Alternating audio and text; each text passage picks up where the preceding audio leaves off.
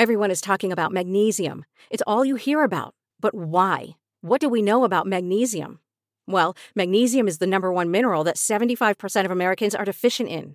If you are a woman over 35, magnesium will help you rediscover balance, energy, and vitality. Magnesium supports more than 300 enzymatic reactions in your body, including those involved in hormonal balance. From functional medicine doctors to mental well-being and female hormone experts, we all know that magnesium is the one mineral to improve all aspects of well-being and health. But which one? Magnesium Breakthrough from Bioptimizers, the trusted choice recommended by leading experts with 7 best-absorbed forms of magnesium to ensure your body receives the support it needs for overall well-being. Go to bioptimizers.com/balance today and use code BALANCE10 for 10% off. Support your journey to wellness at bioptimizers.com/balance. Magnesium Breakthrough from Bioptimizers, your foundation to optimal health and vitality. Some areas of our country are doing very well, others are doing less well. It will probably, unfortunately, get worse before it gets better. 有說佢哋話係記者，但係實際上係咪咁簡單呢？我哋亦都需要。From this evening, I must give the British people a very simple instruction. You must stay at home. We can no longer, from today onwards, be proud. We can no longer sit back and remain silent on the senseless, unlawful killing, sly racism of another human being based only on what? Their skin colour. We are worried that the Chinese Communist Party make use of the evil law to further suppress Hong Kong people. This is all wrong. I shouldn't be up here. I should be back in school on the other side of the ocean. Yet you all come to us young people for hope. How dare you? Hi everyone, and welcome to Where We Are with Nina Zoe Porter, your breakdown of all the key events in the world from the past 7 days, all in one bite-sized podcast. For today's episode, here's what happened in the world this week.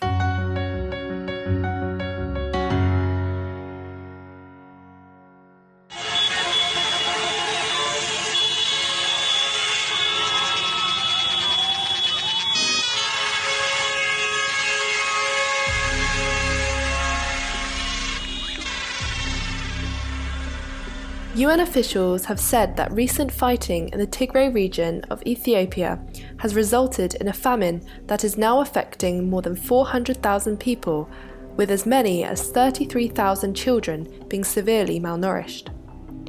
Officials said that a further 1.8 million people were on the brink of famine indirectly but as a result of the 8-month conflict. The Ethiopian government, which has been fighting regional forces in Tigray, declared a unilateral ceasefire on Monday.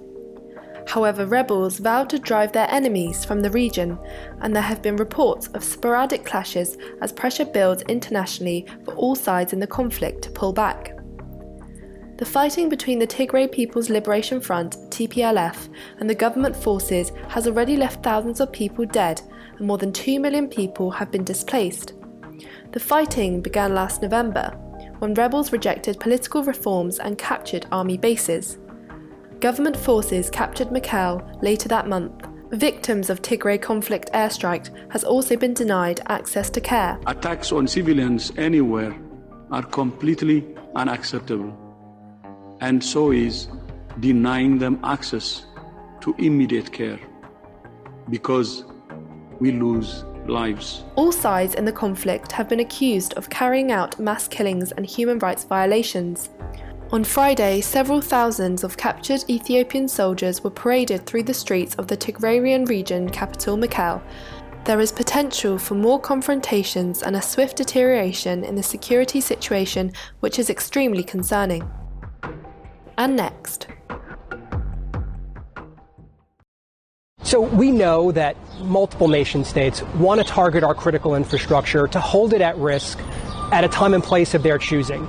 We assume that that would likely be in the event of some type of conflict. They want to hold our infrastructure at risk to try to affect U.S. political decision-making during those environments, during those times. According to a cybersecurity firm, an estimated 200 U.S. businesses have been hit by a colossal ransomware attack. Huntress Labs said the hack targeted Florida-based IT company Kaseya before spreading through corporate networks that uses its software.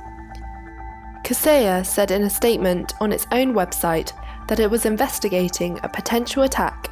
Huntress Labs said it believed the Russia-linked REvil ransomware gang was responsible. From the adversary's perspective, they want to hold our infrastructure at risk to potentially turn it off, to disrupt our power at a critical time, potentially of military mobilization, let's say.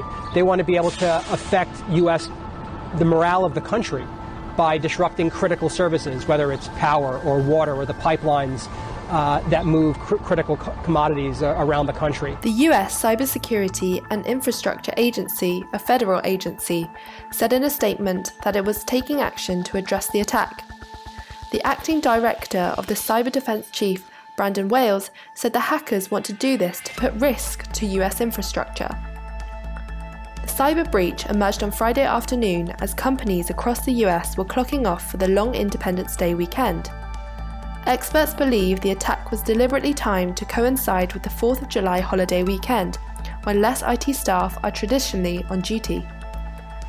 Such cyber attacks typically infiltrate widely used software and spread malware as it updates automatically. It is not yet clear how many Kaseya customers might be affected or who they might be. And finally,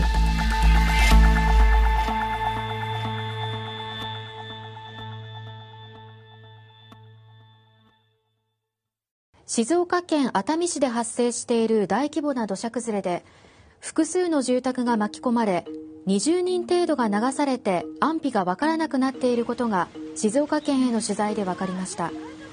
静岡県知事が自衛隊の災害派遣を要請しました。20 people are missing in central Japan after a huge landslide hit Atami City following heavy rainfall.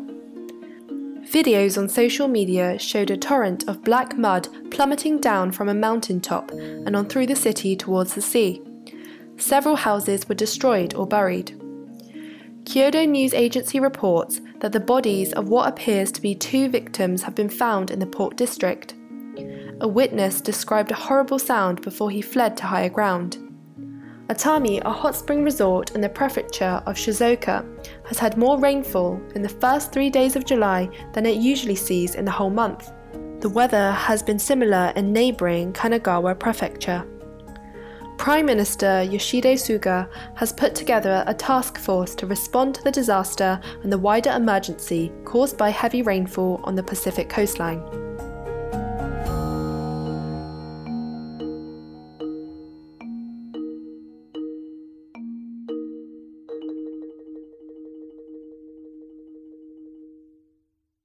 So, you're all caught up. That's where we are in the world this week. Be sure to listen next week to stay up to date on the latest news around the world. Search Where We Are with Nina Porter on all podcast platforms and subscribe today to get new episodes first.